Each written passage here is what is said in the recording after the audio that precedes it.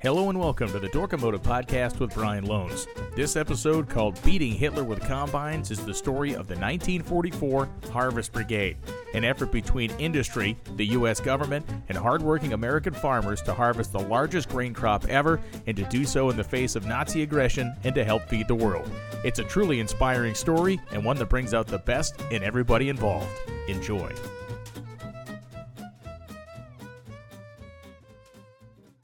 The hottest growing segment in American motorsports right now is Drag and Drive, and the best place to follow it all is in the pages of Sick the Mag. With incredible photography, storytelling, and the inside scoops only those truly in the Drag and Drive world can get, Sick the Mag is a must-have subscription for anyone who loves the adventure, speed, and hard-fought world of Drag and Drive competition. Visit sickthemagazine.com to get your subscription today. That's sickthemagazine.com. Get your subscription today for your friends or family that love the Drag and Drive world. There's no better coverage, there's no better place, and always remember, it's a sick world out there. Grain flowing from the field, vital to all men. A necessity in peace, even more important in war. Food for those who fight, for those who forge the weapons, for those who might otherwise starve in war-ravaged lands across the sea. Crops were bountiful in 1944, but farmers were troubled. How was this great crop to be harvested? Thousands of farmers had gone to fight for their country. Others had joined war production lines. Weapons of war consume materials normally used in farm machinery production. And yet, the crop had to be harvested. Some of the crop would have been lost, even with adequate manpower, if we had been forced to rely on the old-fashioned methods, which consumed countless hours in performing slow, cumbersome operations. The binding and shocking, the loading of the wagon. And so it's here we begin the story of the 1944 Harvest Brigade, one of the more kind of forgotten episodes of World War II. It's not even really forgotten. It's just something that happened in 1944 in subsequent years, but most importantly in 1944. And it was important news in the middle of the country. It was news that didn't spread too far east or west. And it is a story that I kind of stumbled upon a few years ago and have had it on the back burner of my mind to dive deeper into it and to learn more about it. And as it turns out, the more I learned about the Harvest Brigade, the more enamored I became with this story, especially because outside of the middle of the country, I think it's been either forgotten or people have never heard of it before. I was stunned when I went back to do the research for this podcast to look at my newspaper archives, which I use newspapers.com as a archive source on all of these shows, among other places. And they map out where the stories were printed and where the kind of news went. And none of it went east of the Mississippi. Very, very interesting. Now, you'll find out why the west of the Mississippi audience was informed about it. But we're talking about news that was really central to Texas, to Oklahoma, to Nebraska, really up that center swath of the country that really serves as not only the breadbasket of America, of course, but also in so many ways the breadbasket of the world, especially at this point in time. If you're wondering what could possibly be interesting about a group of people harvesting wheat, I do feel like you're going to enjoy this. It is a bit off the rails, but it is a story of this combination of the government, industry, and hardworking American farmers pulling together and doing something magnificent. And I feel like that's the greatest part about this story that I like is that it contributes to a war effort that is, of course, so holistic in the United States. Every facet of this country was either making armaments, working to clothe soldiers, to feed soldiers, to do whatever they possibly could to support the war effort. And this is another piece of that puzzle. So often we get into the situation where if you're someone who enjoys, studying World War II or that era of history, we run into these situations where you'll hear somebody say, well, this is what won the war. And it's impossible. It really is. When you consider how many moving parts and pieces, how many operations, how many fronts were being fought on, to have one item. The Jeep won the war for the Allies. The bomb won the war for the Allies. The B-24 won the war for the Allies. The Merlin engine and the Spitfires won the war for the Allies. Of course, all those things contributed to winning the war. But there are so many things well beyond the surface that contributed to winning the war. This is one of those stories. The old saying, an army marches on its stomach. Well, not just an army, but entire populations. You need vigorous populations to fill factories to build the B-24s. You need vigorous populations to raise strong young men to go fight in this war. And so this is a story about food. It is a story about calories. It is a story about the most basic human sustenance on the planet, things like wheat and corn and flax and sorghum and these kind of things that we take for granted as the very bedrock of society and of our diet. So I think you're going to enjoy this. I know I certainly have enjoyed researching it, and one of the things that I had to learn about to get this story told properly, and the way we're going to go through this is we're going to go through the process of kind of the mechanization of wheat harvesting. We're going to go through why that kind of changed the world. We're going to talk about the machinery that was developed to perform that job, and then we'll get into the very specific, method that was employed during World War II, specifically in 1944, by the Massey-Harris Corporation and by the United States government and the War Food Administration teaming up to get this job done, along with, again, very hardworking American farmers. So we go all the way back into the earliest days, really, of kind of recorded human history to a degree to talk about the harvest of wheat. And wheat, of course, is a product that is, it's bread. It's so many things. Wheat is ubiquitous in our lives, and it's so important that it is harvested properly and it is used. And before we get too far out, to understand the importance of this American wheat harvest in 1944, we can put it in modern perspective. We know that there is a war going on between Russia and the Ukraine right now. And what has been one of the more highly contested areas of this war in terms of tenuous agreements between the two warring factions, wheat. If you remember correctly, earlier in 2022, there was an agreement struck that allowed the ships to leave Ukrainian ports with wheat. Ukraine is in so many ways a giant breadbasket for Europe and even for Africa and for other parts of the world that buy massive quantities of Ukrainian wheat. It is part of their culture, it's part of their economy, and it shows how interconnected not only the world is now, but how interconnected it was in 1944, because in so many ways, those same wheat fields were the ones that every other place in the world that could grow the stuff were trying to compensate for.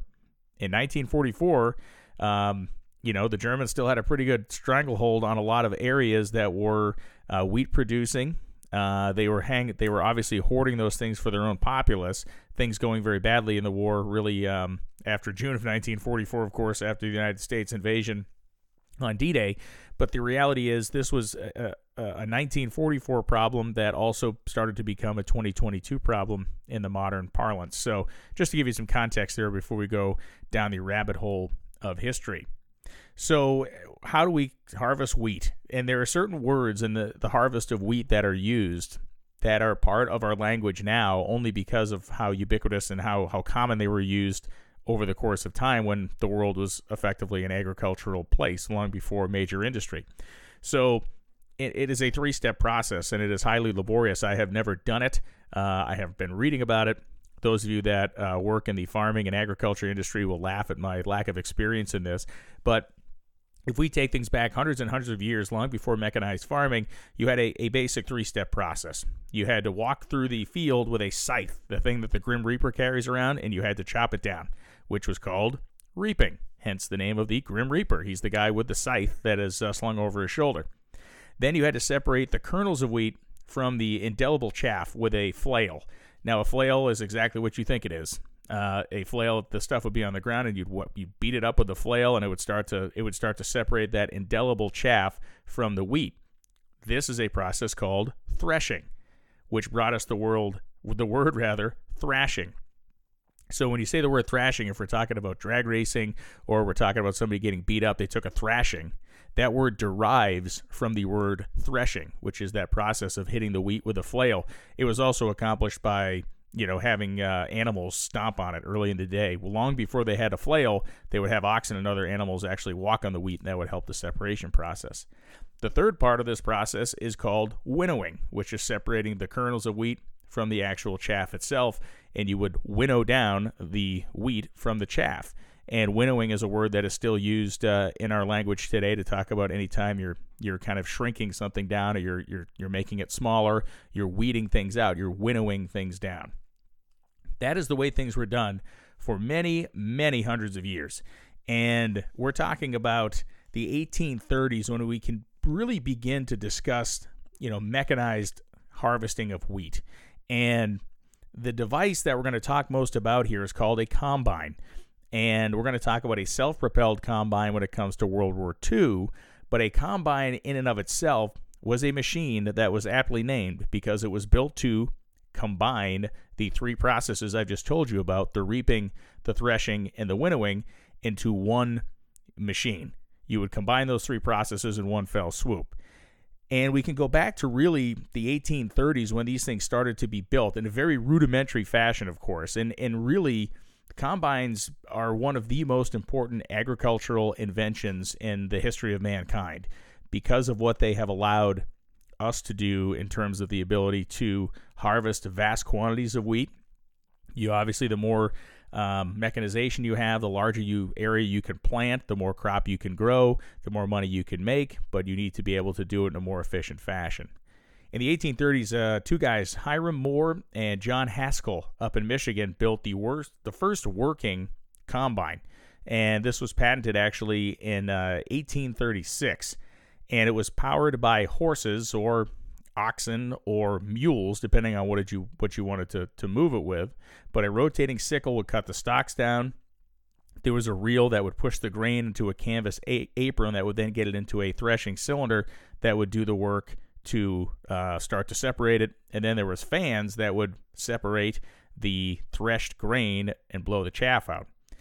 So what you have here, though, is it's not motorized. Of course, it's 1836.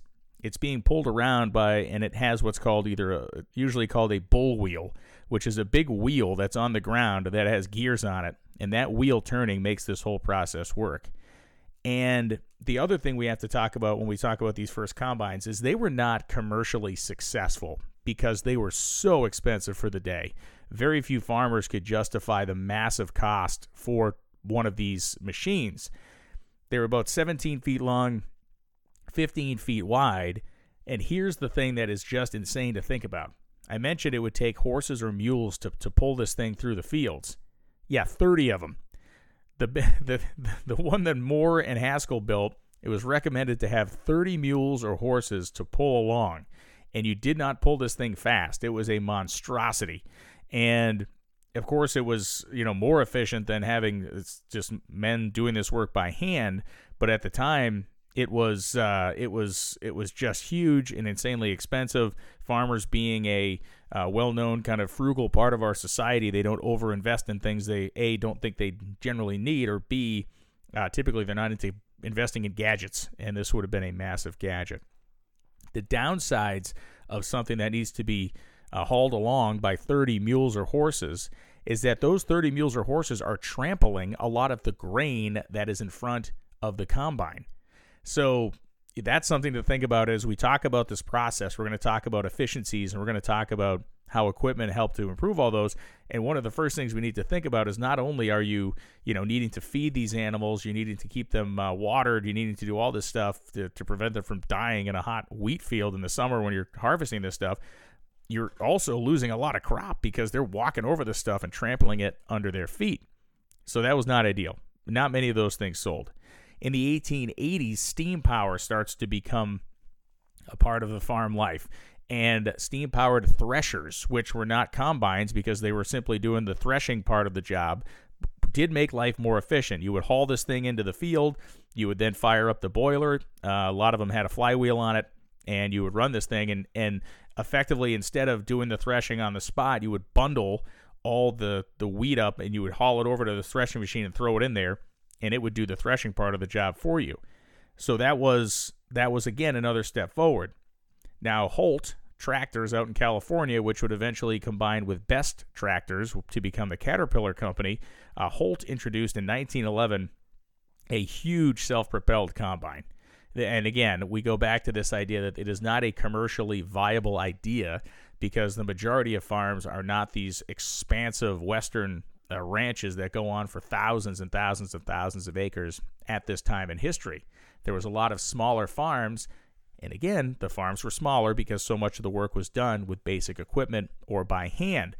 So the Holt machine, as impressive as it is, and I would encourage you to look it up in Google Images because it is a wild-looking thing. It's the steampunk as steampunk gets. It was functional, but it was just way too expensive to be commercially viable.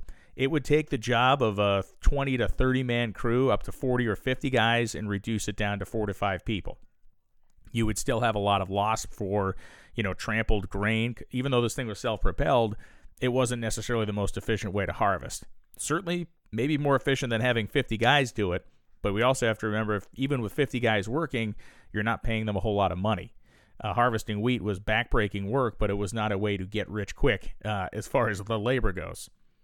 In 1915, there was a tractor-pulled combine introduced, and this was really kind of the first big innovation. As farm tractors become more and more prevalent, manufacturers start to develop attachments for these tractors, and they start to develop different tools really for the farmer to use and to make his tractor a much more efficient part of his job. So the tractor-pulled combine is invented by International Harvester. The tractor-pulled combine is efficient in the method of you don't have to have your horses out there, you don't have to have your 40 or 50 guys, but it is a bit thirsty because you're going to be running your tractor and you're going to be running a second engine that actually runs the thresher inside that combine you're pulling along. It was not run off the PTO or the power takeoff of the tractor because back then the tractors simply weren't powerful enough to do that. But you could have a second engine running that thresher and it would work. Again, the downside here is that your tractor is going to be driving over a lot of wheat before it gets to your thresher, so there's going to be a loss there. And if you think, how much loss can it be? Well, yeah, it's tire tracks, but when you start adding up the tire tracks, the width of those tire tracks, and you're driving miles and miles and miles up and down and around your farm, it does become a measurable part of your crop. So, not perfect, but another advanced solution. By 1930, the United States Department of Agriculture estimates that there are 75,000 tractor-pulled combines being used. So this is clearly a method that was adopted by a lot of farmers. And it was, in so many ways, the first of these mechanized methods to do this job that would become normal, that would become commercially available, that would become commercially viable. And of those 75,000, the Department of Agriculture study said that 27,000 of them alone were in Kansas, which is, to me, astonishing to think about. And it speaks to how vitally important Kansas was and is to the wheat harvest of the United States. In the 1920s, just to dip back for a moment, something interesting began to happen.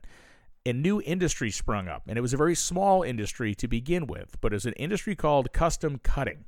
And custom cutting was simply an entrepreneurial spirit of farmers who decided, hey, wait a second, if I buy one of these mechanized combines, the one I'm pulling behind my tractor, what if I harvest my farm and then go to my neighbor and say, hey, man, I know you don't have a tractor over here or a combine. How about for $1 an acre? I'm just throwing a number out there. For $1 an acre, I will harvest your crop for you. You owe me $1 an acre on your farm. How many acres? The farm's 500 acres. You pay me $500. I will run my combine over and I will harvest your crop. Thus begins an industry which is, and we'll talk about this, has since become massive in this country, called custom cutting or custom harvesting. And I'm not sure how it got the name custom harvesting, other than the fact that these were guys that were harvesting crops that were not theirs, and they were doing it for profit. But the budding industry of custom cutting evolves from the fact that these mechanized combines are all over the place and not everybody can afford them. And some people are willing to pay somebody else to do this work because, frankly, for $1 an acre, it saves everybody a lot of headaches. You don't have to worry about if everybody's showing up to work that day. You don't have to worry about if someone's going to break their ankle or cut themselves with a scythe. You go right down the list of potential problems. If you can simply pay the money and you're happy with the price, it's a job well done for everybody. And so now we move along to 1937. And in 1937, something interesting happens in that the Massey-Harris Company introduces the first commercially viable self-propelled combine. And it was called the Model 20. And the most interesting part of this is the genesis of how it happened. A guy named Thomas Carroll was the engineer who, let's say, perfected this design or brought this design to market. And supposedly the way this worked was that Massey-Harris had combines that were working very good. They had them all over the world, including down in Argentina. And apparently there were farmers in Argentina who were equipping their Massey-Harris combines with an additional engine to make them self-propelled. And they looked at the kind of crude nature of how those farmers were doing it, went back and engineered another solution, and lo and behold, the Model 20 was introduced in 1937. And the revolution here is the fact that now we get to park our tractor. Now we have one machine to do this job. We're not going to lose any of that crop to driving over the stalks or running over stuff. We're not going to have two engines running to feed a tractor and a combine. We're simply going to have one nip and tuck solution that is easy to operate, is relatively manageable in terms of its size, and is priced to the point where a farmer can look at this and either say, I can pay this off in one really good season, or I can pay this off in a couple of decent seasons, or I can get this thing, harvest my crop, and then make some money to pay this thing off as a custom cutter. The Model 20 changes American farming in ways that we don't really understand until we get to the end of this story and look back on it. But it was a very robust design. It was, as most farm equipment was in this era, very simplified. It was easy to work on, and it was built robustly so it would survive, in theory, survive some very hard days and nights and weeks and weeks and weeks working and harvesting crops. So that is the timeline that brings us to 1944. And by 1944, the Massey-Harris Corporation has taken that Model 20 and refined it and made the Model 21, which was introduced in 1940. And if you were a supreme dork for farm equipment like I am, the Model 21 is very identifiable for a couple of reasons. You have an elevated driver's platform. It's in the open. There is no cab. You have an elevated driver's platform, putting the driver front and center. And the most identifiable feature on this combine is not just the giant cutting head in the front. And anybody, if you've never seen a combine, and I guarantee everybody listening to this at once in their life has seen a combine, the easiest way I can describe a modern combine and what the front end of the Model 21 looked like is a giant lawnmower with a rotary barrel-style blade on the front of it. And I know some of you out there that maybe operate this equipment are cringing when I say that, but I'm trying to make this a visual that everybody can understand. So you have seen these pieces of equipment, whether you've been driving on the highways of the Midwest or you've flipped through the TV and you've seen one showed at a movie on a farm, but you know what I'm talking about. It looks like a massive lawnmower. Now, back in the day, they weren't so massive. The front of this thing was about 14 feet across, but it worked in much the same way, maybe in a more rudimentary fashion.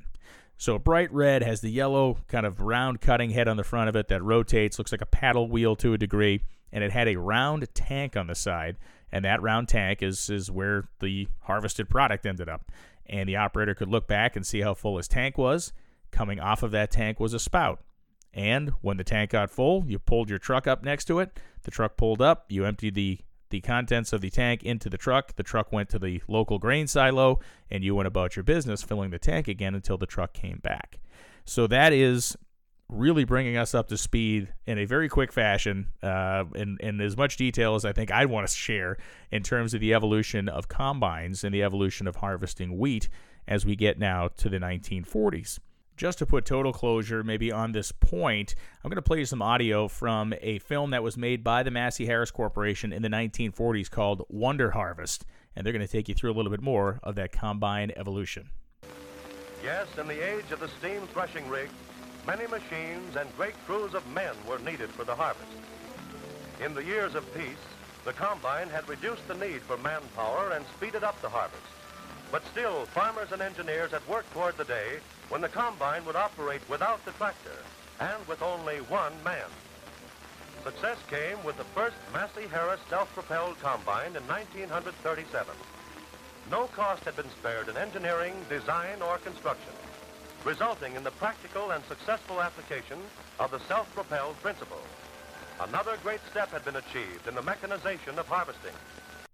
And so that verifies our timeline that we talked about, right? That 1937 introduction, 1940 the Model 21 is introduced, and we work our way up to 1944. And to set the scene for you in 1944, properly moving forward, there's a few things we need to consider. We have a country that has now been at war for about half a decade. We have a country that has called up many available men to go to war. A lot of these men come from the farms. They come from the Midwest. They're hardworking people. They're country boys, and they go off to fight the Nazis. They go off to fight the Japanese. They are fighting everywhere and anywhere they can. And so we also have a problem where Europe is starving to a degree. You have situations in England where, all the public spaces have been turned into agricultural space. That's something a lot of people don't know. Parks and various other recreational areas were farmed because they needed to grow as much wheat and as much vegetables and as much food as they possibly could because a lot of their supply was choked off from Europe.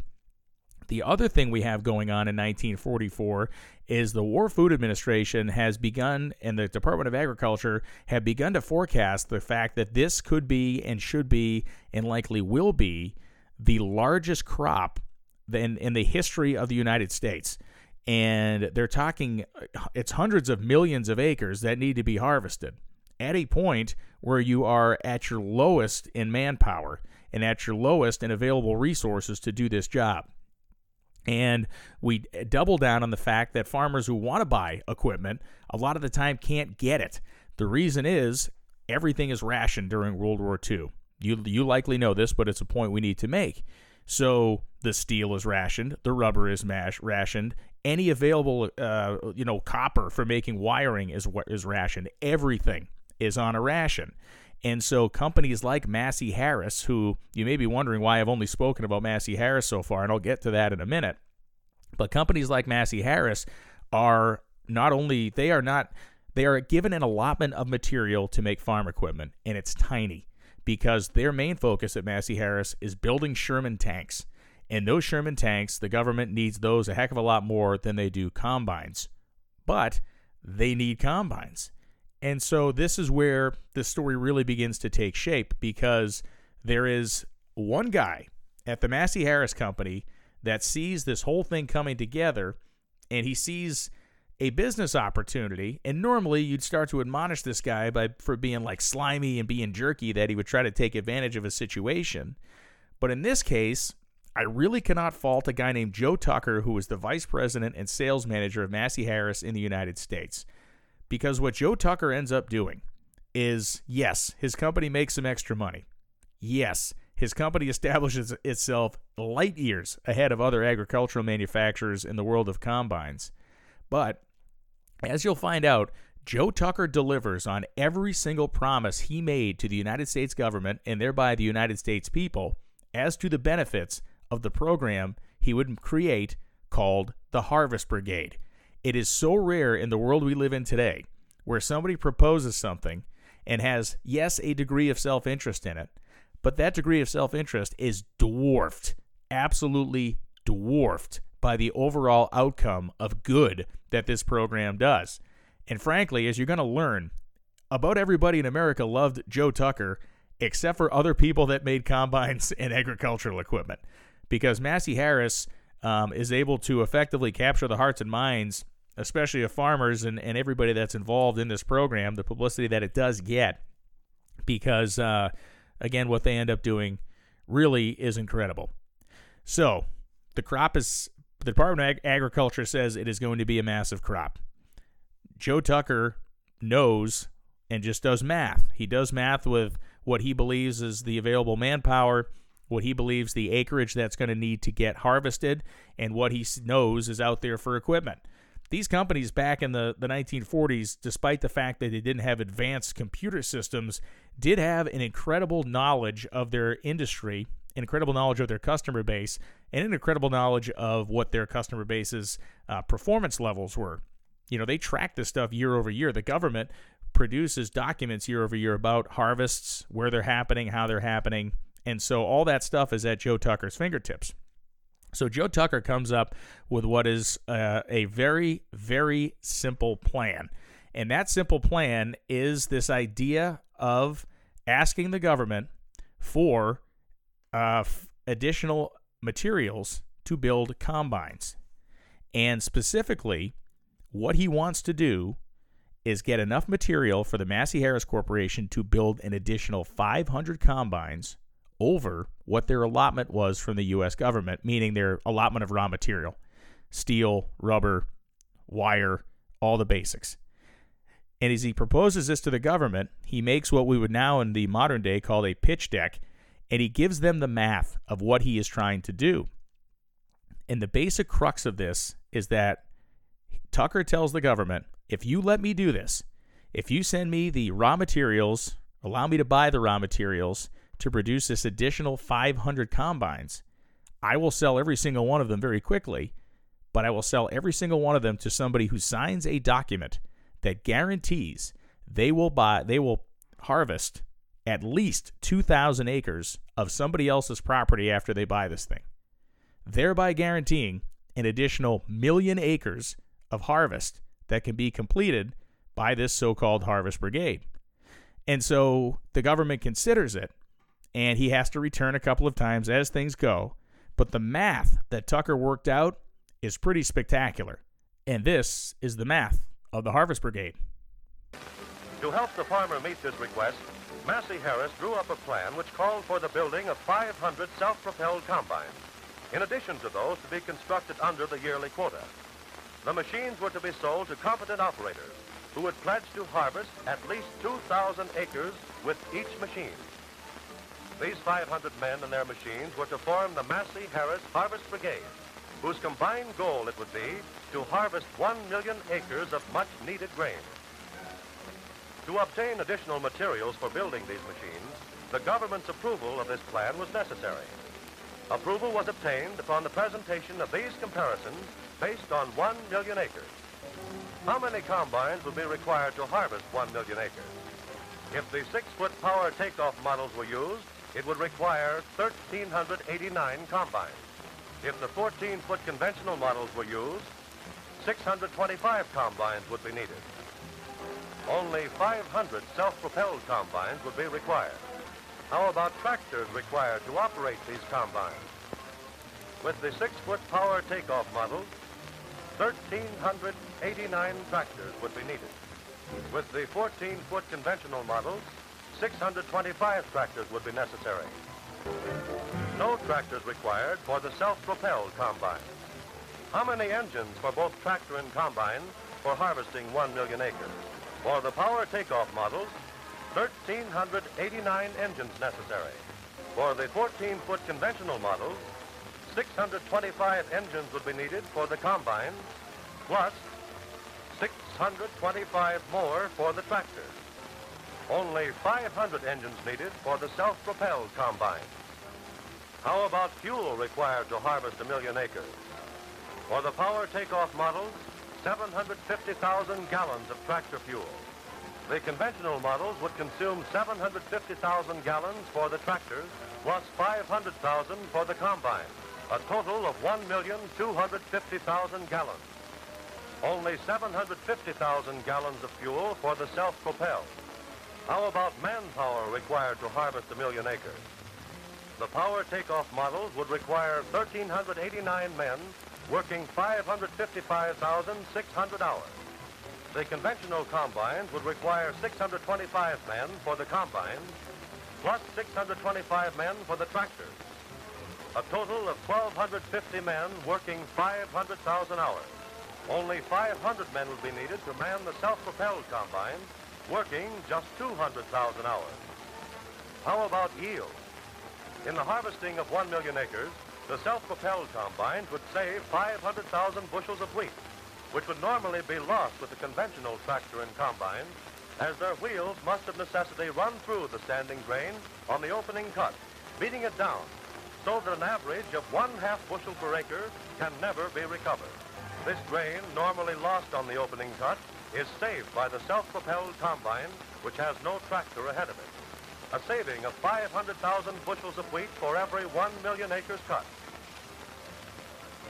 The government approved this plan, and with the allocation of extra materials, the Massey-Harris assembly line started rolling out the Harvest Brigade Combine. When you hear those numbers, it is virtually impossible, at least it would seem, would have been impossible for anybody with a half a brain to say, no, this isn't a good idea. And as scarce as things were back then, everything had to be very, very well and tightly considered and justified to be used to do anything. So approving these 500 combines, after you listen to that, seems like an absolute no-brainer. And as you're going to find out, it was. Another thing we have to clarify on the Harvest Brigade is the fact that these 500 combines did not harvest all the grain in America. There's a bit of a misconception there sometimes you run into. These were a supplemental, additional helping unit, if you will, to help the harvest, to take advantage of what was to be a bumper crop. There were still many thousands of farmers that did their own harvesting and did their own work.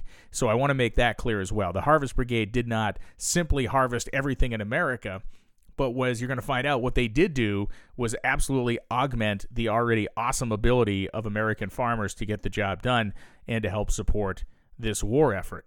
So as these machines get turned out, it is only natural that we have to now look at the timeline and talk about when the Harvest Brigade officially kind of goes to work.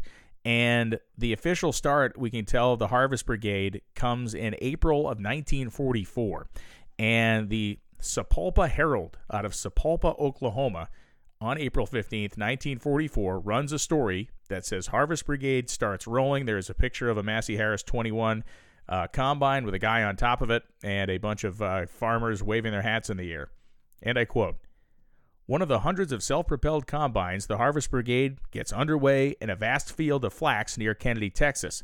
Sponsored by the Massey-Harris Company in cooperation with the War Food Administration, the brigade was created to harvest 1 million acres of the increased planting necessitated by the war demands. From Texas, the brigade will sweep north through the Great Plains to the Canadian border, cutting small grain wherever farmers ask for help. Operating the machine in the picture is J.C. McCarn. Standing to the left to right are the J.J.R. Pogue, the flax grower that he's being harvested on, Fred Knight, the Texas director of the Massey-Harris Company, and Mr. and Mrs. R.J. Turner, owners of the flax farm. We're officially off and running in the spring of 1944. And that's the other thing I love about this story is that when they got the allotment of the materials, these guys did not waste a second. They cranked these things out. And there were two elements of the Harvest Brigade. There is the Harvest Brigade in the center of the country, and there's the Harvest Brigade in the western part of the country. California and the Pacific Northwest become a major part of this.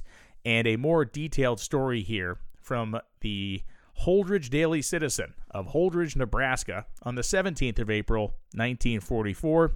That was a Monday.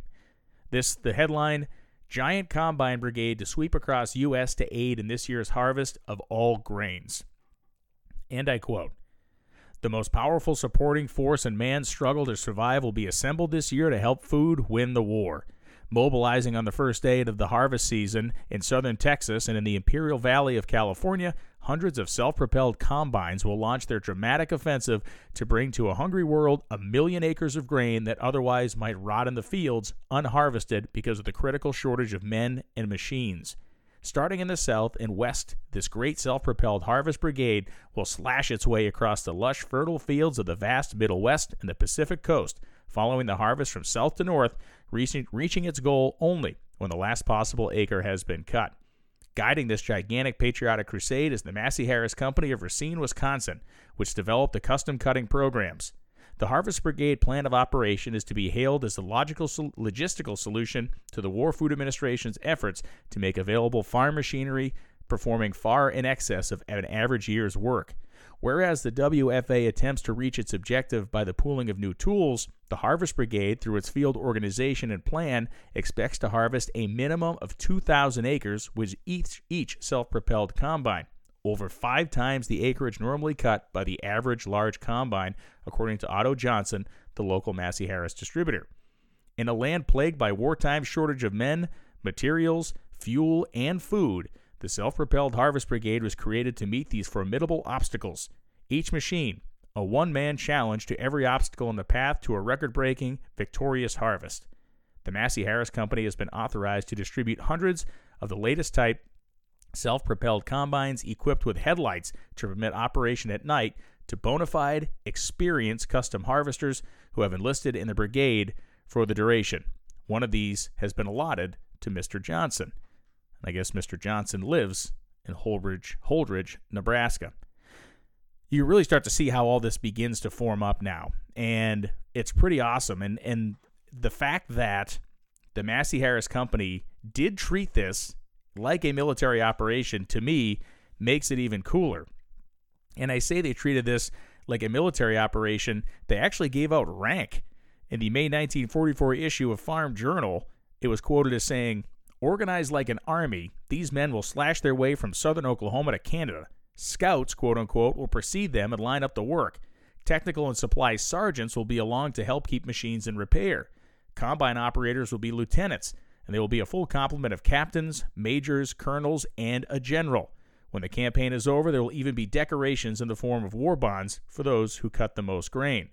Massey-Harris dealers and blockmen were the captains and majors. Branch managers were the colonels, and Tucker, creator of the plan, styled himself the brigadier general."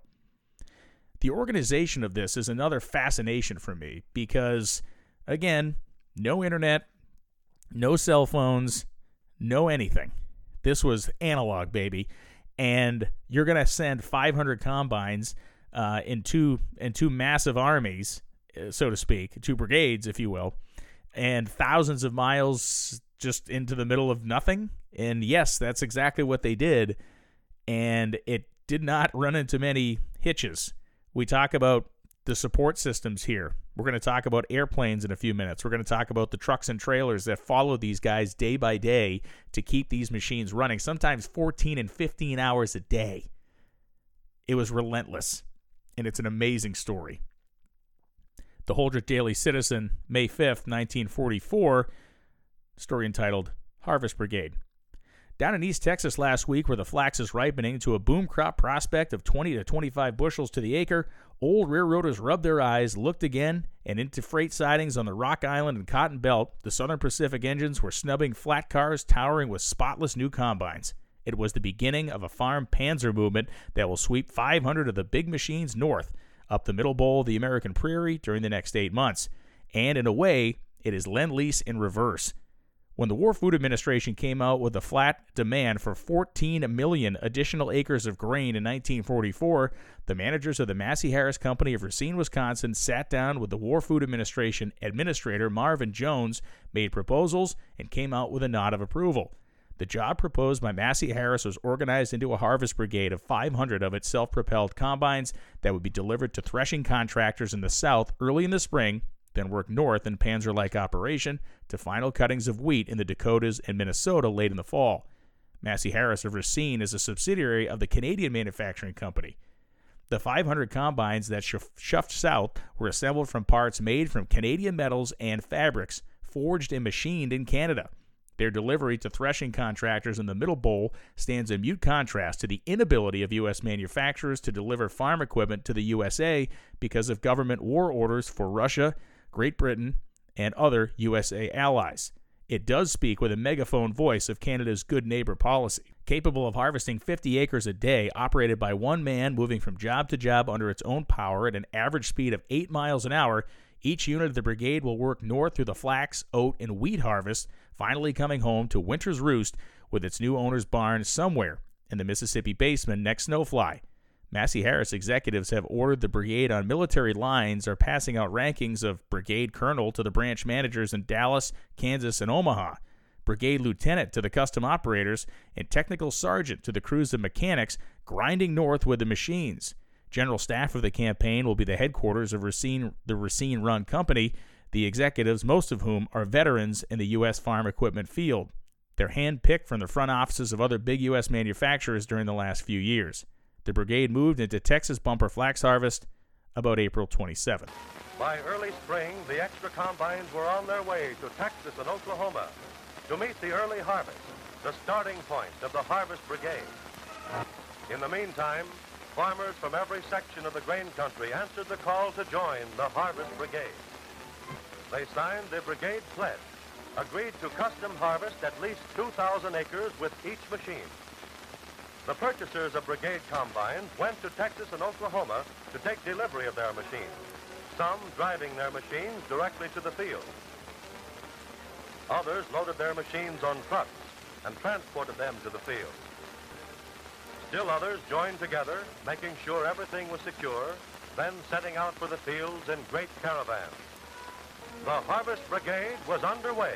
The hottest growing segment in American motorsports right now is Drag and Drive, and the best place to follow it all is in the pages of Sick the Mag. With incredible photography, storytelling, and the inside scoops only those truly in the Drag and Drive world can get, Sick the Mag is a must-have subscription for anyone who loves the adventure, speed, and hard-fought world of Drag and Drive competition. Visit sickthemagazine.com to get your subscription today. That's sickthemagazine.com. Get your subscription today for your friends or family that love the Drag and Drive world. There's no better coverage, there's no better place, and always remember, it's a sick world out there.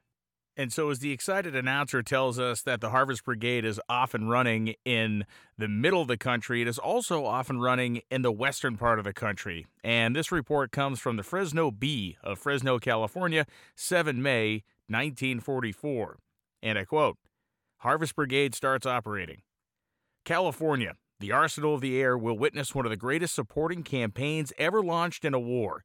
A drive to harvest 1 million acres of food to sustain its sons at the front and other thousands who toil day and night to provide them with the planes and ships and guns they need. Last month, the self-propelled Harvest Brigade launched its mighty drive across the rich, fertile fields of California to bring to the tables of a distracted world the products of 1 million acres of grain that otherwise might waste away in the fields because of the shortage of manpower, machinery, and fuel. Now, one of the things you're going to notice about these stories is that they have a homogenization to them. And the reason for that's very simple. The people at Massey-Harris or Massey-Ferguson were handing these stories to people, and they were providing a lot of the information in them. So all of the stories tend to kind of focus on these, major key points, the key points of, this big win that they have coming, and the fact that this Harvest Brigade is going to get a lot of food onto tables, and that food, in turn, will likely make it their way to the front and to help feed starving people. They also tend to include the same details I've already talked about. So if I were to continue to read that story from the Fresno Bee, we'll get into that same point. It doesn't need a tractor. It doesn't need all the other equipment that you've been used to buying. So in this, and it may sound slimy to some people, but I think it's just kind of brilliant business, Joe Tucker and his crew have basically made these news stories into subliminal sales pitches to any farmers that may read them. And of course, these are aimed at farmers who may be worried about how their crop is going to be harvested. So it is hitting all the right points, and the Harvest Brigade, as it is going, is beginning to kind of make a lot of waves, and it's beginning to make a lot of positive waves. So, for instance, the Elwood Bulletin of Elwood, Nebraska, 11 May of 1944. Busy for 2 years turning out tanks, trucks, field guns, and other arms, the Midwestern farm implement industry is now swinging back, with government permission, to fashion some 900,000 tons of new steel into food front weapons. Combines, cultivators, harrows, harvesters, rakes, reapers, plows, planters, tillers, tractors, all are rolling off the assembly line again at 4/5 the pre-war rate to be ready for the 1944 Harvest Brigade. These labor-saving tools will be distributed around the country to help farmers plant, cultivate, and harvest 374 million acres, 13 million more acres than last year's harvest. And that is an astonishing number. 374 million acres will be harvested, or tried or attempted to be harvested in 1944. I do not know how that stacks up to today. I would guess it is less than what is farmed and harvested in the United States today. That is just to me, a mind-boggling number, and it is certainly something that makes you appreciate the size and scope of this. And not just the fact that the Harvest Brigade is doing it, but think of all the other farmers who are going to be harvesting their own crops out there. It is a massive, massive thing to think about. And the facts of the matter are that without these people, we starve, and the army starves, and the country begins to wear down, whether it's in factory production or otherwise. These are the calories, these are the basic necessities that the entire operation needs to move forward. So now we go to May of 1944. The Nebraska Farmer of Lincoln, Nebraska. Quote, "The Harvest Brigade" is the title. Subtitle, Massey-Harris Combines sold according to plan. Now, this story, before I get into it, is a brilliant story on behalf of the company because it reaffirms this idea that they're not simply out there making a profit. Well, they are making a profit. It is for the greater good. And I quote the story. The first lap of the Harvest Brigade plan got underway during April when several hundred Massey-Harris self-propelled combines went to work in the Texas flax field. The flax harvested, the machines are being put to work in the southwestern wheat fields, and they will follow the harvest north as the season advances. Designed to aid farmers who have not enough labor for the critical harvest season, the Harvest Brigade plan was evolved by the Massey-Harris Company. The combines which they had to sell, the Massey-Harris people decided, would go only to farmers and custom operators who would pledge themselves to harvest a minimum of 2,000 acres, over 5 times the amount usually cut by the average combine during a season. The plan was enthusiastically taken up, and the combines are at work in the fields today. Since the self-propelled combines do not need to be pulled by a tractor and can be operated by one man, this plan for their widespread use is saving a considerable amount of man-hours. So once again, we get that dual-sided story. The story of, man, this is happening, the business was done the right way, and oh, by the way, you don't need a tractor to pull this thing. I'm not sure how many times they can wear that point in, but obviously it was a very important point for them to make, and they continued to make it time and time again. So when we talk about the advancement of this Harvest Brigade, we know that they began in Texas, and they begin to move north in that June time frame. So we go to the Kingfisher Times of Kingfisher, Oklahoma, 15 June of 1944. Recent arrival in the Kingfisher County of a large number of combines and crews to do custom harvesting has encouraged farmers who lack adequate harvesting equipment and manpower for handling this year's big wheat crop. The influx has included several units of the Massey-Harris Self-Propelled Harvest Brigade. 500 of these 12 and 14-foot cut machines are at work in the southwest wheat area and are expected to cut at least 1 million acres of wheat this year. In so doing, they will save much grain that otherwise would be lost due to lack of equipment and labor. The brigade combines, starting in the southern areas of the wheat belt, will move northward as the harvest progresses through the Great Plains to the Canadian border. Other units are operating in California and the Pacific Northwest. Veith Brothers, the local Massey-Harris dealers, have invited farmers into this territory who need assistance in getting their wheat harvested to get in touch with them at once. And that is the coordination of this effort that we really need to talk about now. And that coordination is the fact that, as we talked about, and as was mentioned, everybody in the company was put into this thing. So the dealers were that central point of contact. The central point of contact, they would then contact the field kind of marshal guys that would decide how and where they would move the combine next and what order they would work in the most efficient fashion. The problem is, in 1944, you're dealing with a ground level view literally of everything. You don't have an aerial view, a GPS map, a satellite imagery, so you're kind of just going off of the landscape. Or you're not, because there is somebody available who can help you. And that somebody is a Massey-Harris dealer who happens to own an airplane. And this becomes, to me, one of the neatest parts of this story, in that they begin to employ this airplane as an advanced scouting measure. So this guy flies around, scouts out the fields, figures out what the best logistical move would be for the brigade to move into, and then that's kind of how they begin to dispatch the equipment. If we look at the Independent of Wahoo, Nebraska, 15 June of 1944, title of the story, Harvest Brigade, 500 Combines, Texas to Canada. Dateline is Grand Forks, North Dakota, June 12th. High over the golden wheat fields of Kansas, a solitary plane drones day after day, guiding 20 units of the Harvest Brigade in their sweep through the Great Plains states to the Canadian border. This vital link in the nationwide campaign to produce the greatest food crop in history is in charge of L.T. Letness, Training and Operations Officer of the Civil Air Patrol in Grand Forks, a 49-year-old flyer with 1,200 hours of flying packed into his 4 years' experience as a pilot.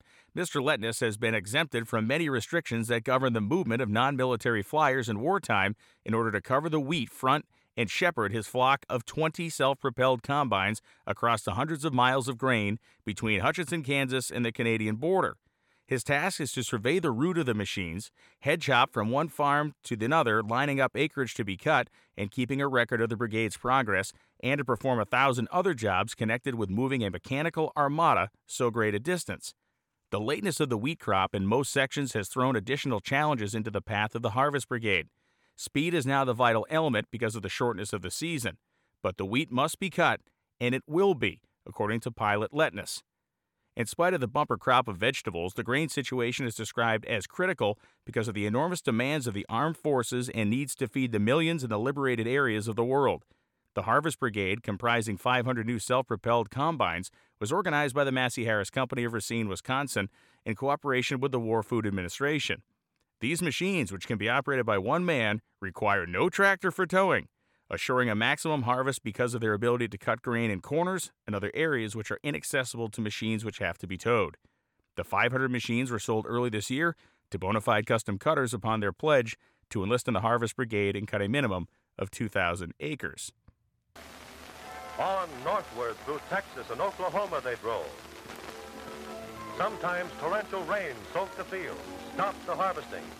The machines were idle. After the storms, grain that had been beat down was harvested. Ravines and mud holes were skirted. Sometimes the grain was thin and weedy. But on they drove, working toward their goal. The scoreboard on each machine showed steady gains day by day as the acreages cut were recorded. As the wheat ripened, they moved northward into Kansas and Nebraska. The government field agencies extended the finest cooperation to the men of the brigade throughout the harvest. They constantly supplied information and assistance that increased the efficiency and organization of the Harvest Brigade beyond measure. County agents also cooperated with men like Massey-Harris dealer Larry Letness, who assisted the organization in working out schedules and cutting locations. Letness, piloting his own plane, kept in constant touch with the brigade. I mean, how awesome is this, right? Is this not the coolest thing? Maybe I'm overblowing it, but I feel as though this really is an amazing full-court press to get the job done. And it began to really feel like a full-court press when the details of what was actually happening in the field started to emerge. This story from the Pampa Daily News of Pampa, Texas, 25 June 1944. Title: Great Grainlands Yielding Wealth. The Harvest Brigade is underway in the great Texas wheat fields, leaving in its wake a grain-cutting record never dreamed of when the hardy pioneers gathered their first crops 100 years ago. 35 self-propelled combines, each operating by one man, are averaging 50 acres a day in Ford and Young counties. Some are working as late as 3 a.m. and rolling up records of 80 acres in their 18-hour days. Bad weather has delayed the start of the harvest for nearly 2 weeks, but Harvest Brigade operators speeded up their schedules and have made up nearly a week of lost time.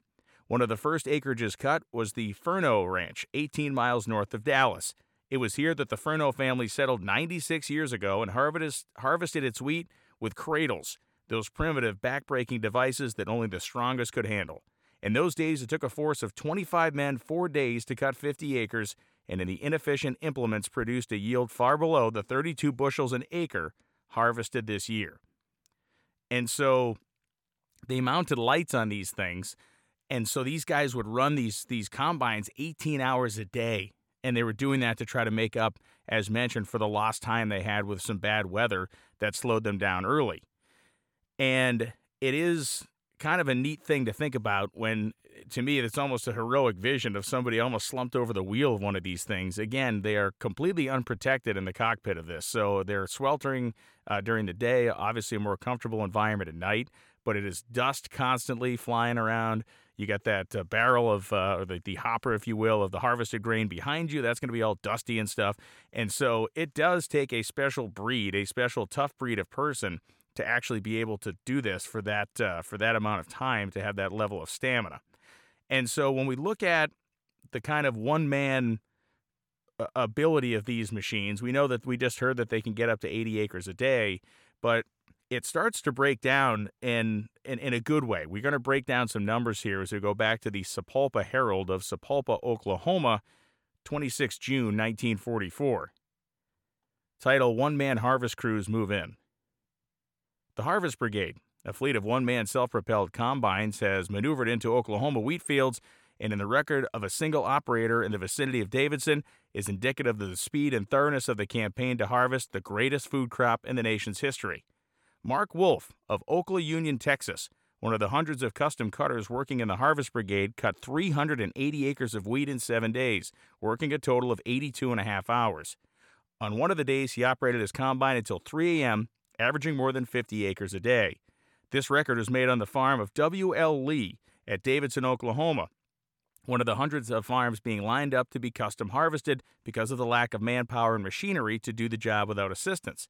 Wolf's record also included a new low cost for the operation. He listed his expenses exclusive of labor as follows: gasoline, $36.40, which works out to less than 3/4 of a gallon per acre; grease, $3.75; oil, $1.60.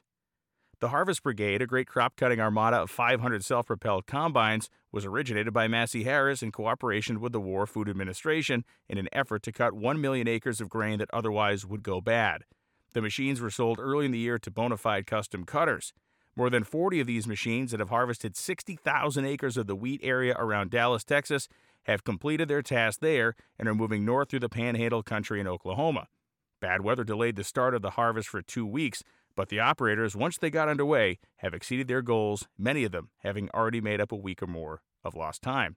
So really, that story is a more detailed version of the previous story, but we talk about the expenses, and one of the things that guy said, he didn't include labor cost. So if it's a one-man operation, what would his labor cost be? Well, somebody has to drive the truck to the grain silo where this is all getting dropped off.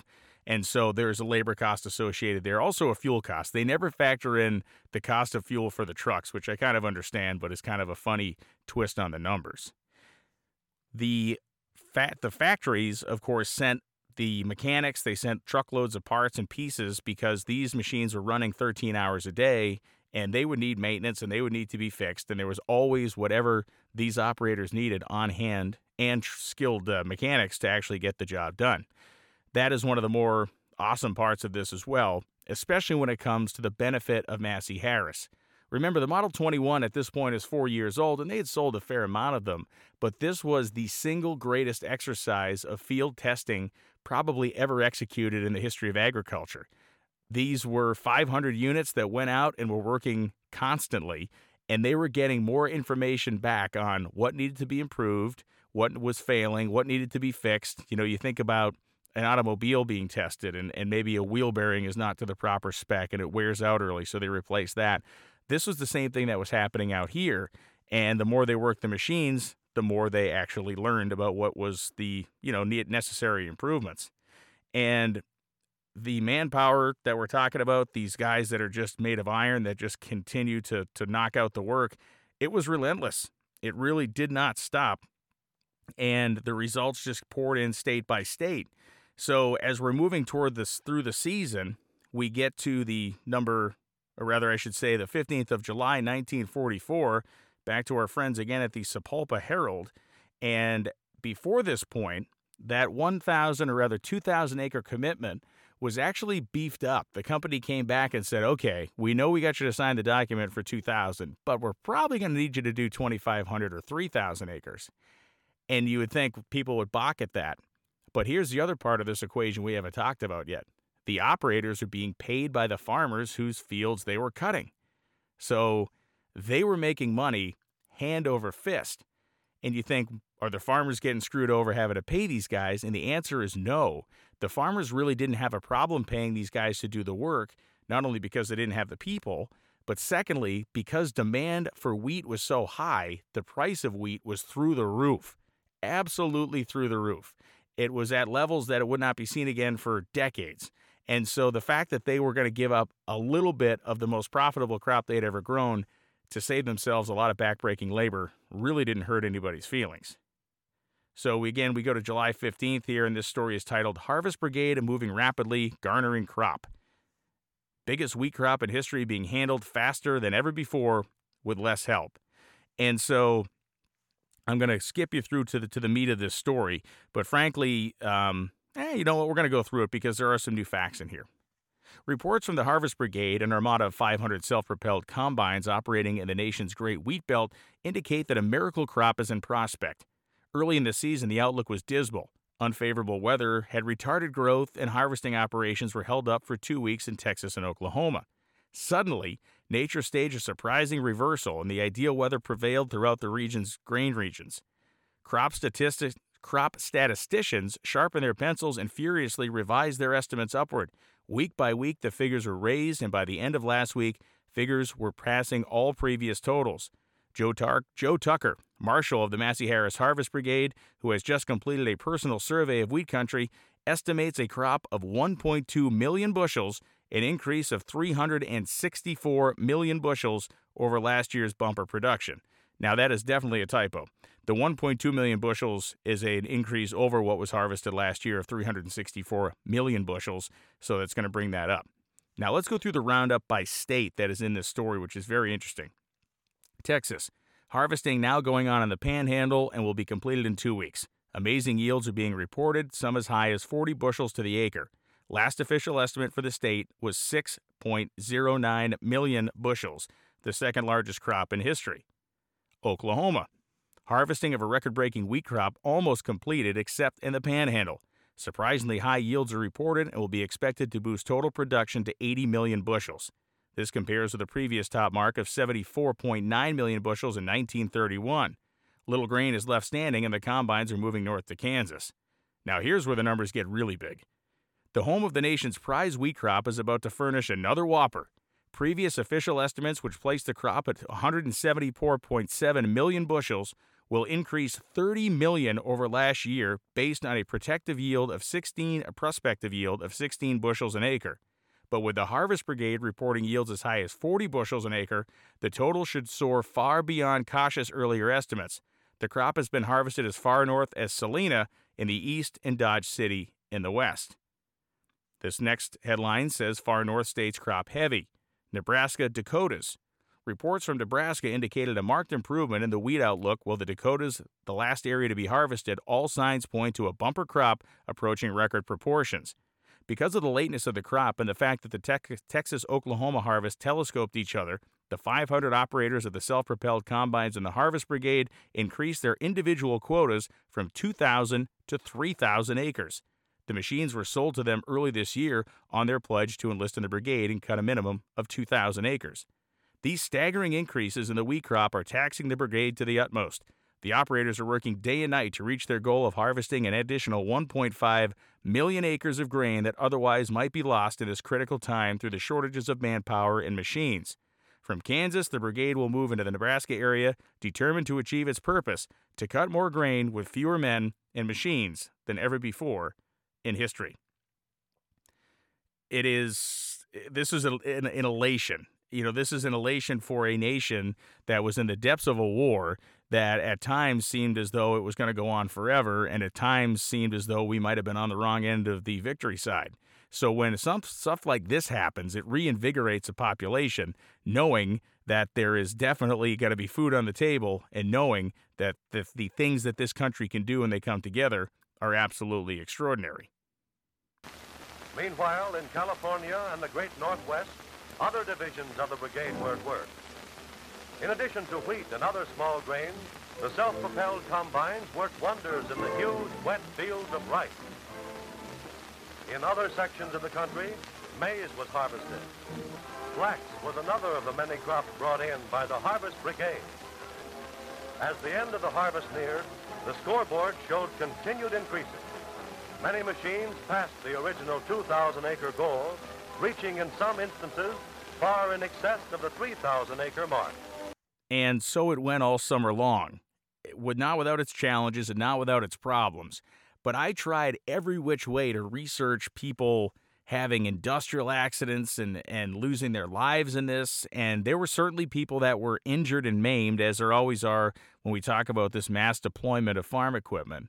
But I could not find a single fatality or a story of somebody being drunk on the job or anything like that. And whether that was a very well-orchestrated media campaign by Joe Tucker and Massey-Harris, or that was simply the nature of backbreaking work, it just was relentless. And I love the vision of the fact that a lot of times these guys would drive these combines from farm to farm. They went 8 miles an hour. So they would spend hours on these backcountry roads driving from place to place. Yes, they did occasionally load them on trucks, but loading them on a flatbed truck was a very hairy operation with some kind of janky ramps, and there was stuff hanging off the sides of the truck. People did do that, but a lot of these combines at a grand speed of 8 miles an hour through day, night, and darkness got driven from farm to farm to farm. You have to wonder what that was like if you were a farmer that was looking out into his wheat field, knowing that he had this killer crop that was going to provide his family a great income for that year, and maybe being nervous that it was not going to get harvested or that he would lose a lot of it. And he calls his local Massey-Harris dealer and says, "I need your help." And those guys say, "Okay." And then they get in touch with the guy with the airplane. And he goes flying around and starts to do some logistical work, and they come back and they say, "All right, we'll get to you next week." What was that moment like when a combine or 2 combines or 5 combines rolled up to your property? It is, in my mind, a Norman Rockwell painting. It is this great relief, and it's victory, and it's a glass of cold lemonade, and it's a sandwich from the farmer's wife. I mean, these are all the things you kind of think about when you go down to the human level of this story. It is the mechanical side of it that is fascinating to me, in that these machines were built to do something, and they did it in such a spectacular way, it helped to feed millions of people.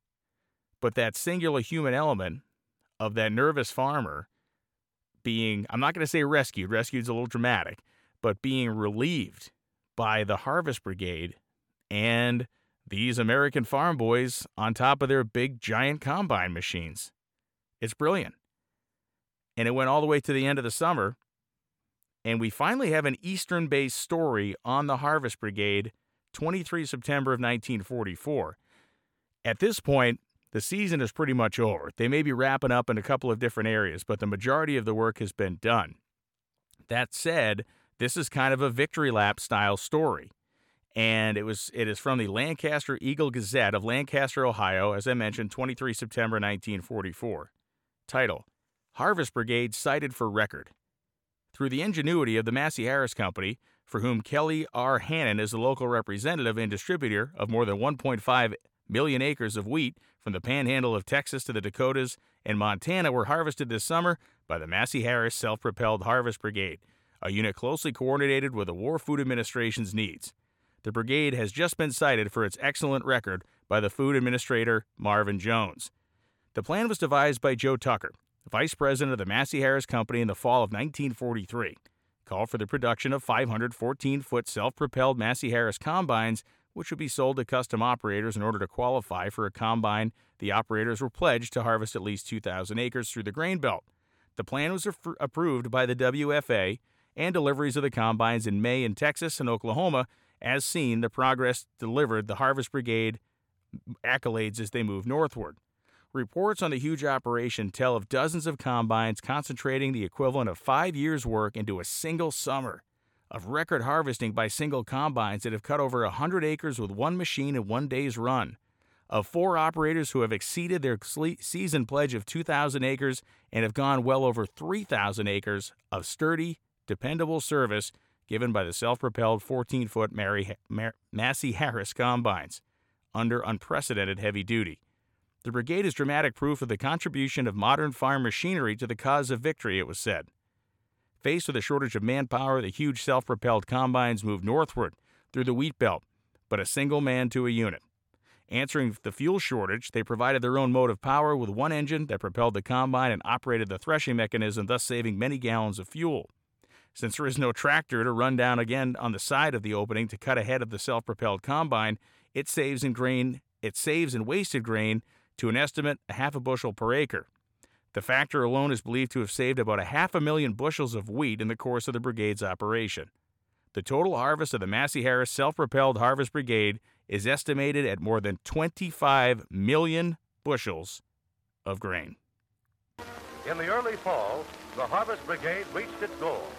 Wheat and other small grains grown from Texas to the Canadian border, in California and the great Northwest, had been brought in. The Harvest Brigade went far beyond its goal of 1 million acres. The men of the land had worked together in this American harvest to form one of the swiftest, most efficient teams the world has ever known, the Massey-Harris Harvest Brigade. 500 men, 500 machines, doing more work per man and per machine than ever before in the history of the world. In the unforgettable year of 1944, the year of the Wonder Harvest. And with that kind of triumphant note, I'll put a wrapper on this story, which I realize is a little out of the norm for what we normally do around here in the Dorkomotive podcast, but I think it clicks a lot of those same buttons, at least for me it does, when we tell stories of man and machine, and we tell stories of man and humanity and machine. And that's what this is. When that final story that we read from September in Ohio was written, the United States was then 3 months into the invasion of Europe. June of 1944 was D-Day. September of 1944, the Allied forces had begun to push their way across France, and in doing so, were needing every bullet and every gallon of gasoline and every ounce of oil and grease they could get. But more than that, they needed food. And they got it because of the Harvest Brigade and the hard work of the American farmer in the Midwest and the Pacific Northwest.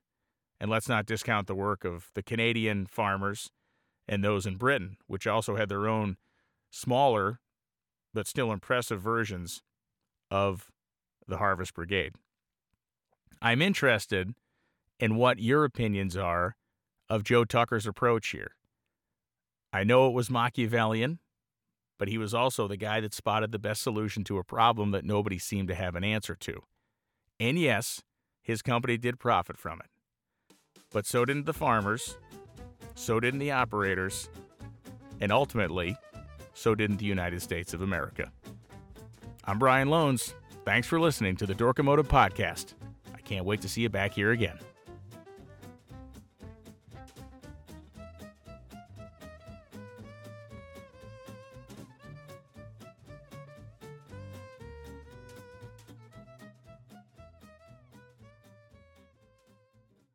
The hottest growing segment in American motorsports right now is Drag and Drive, and the best place to follow it all is in the pages of Sick the Mag. With incredible photography, storytelling, and the inside scoops only those truly in the Drag and Drive world can get, Sick the Mag is a must-have subscription for anyone who loves the adventure, speed, and hard-fought world of Drag and Drive competition. Visit sickthemagazine.com to get your subscription today. That's sickthemagazine.com. Get your subscription today for your friends or family that love the Drag and Drive world. There's no better coverage, there's no better place, and always remember, it's a sick world out there.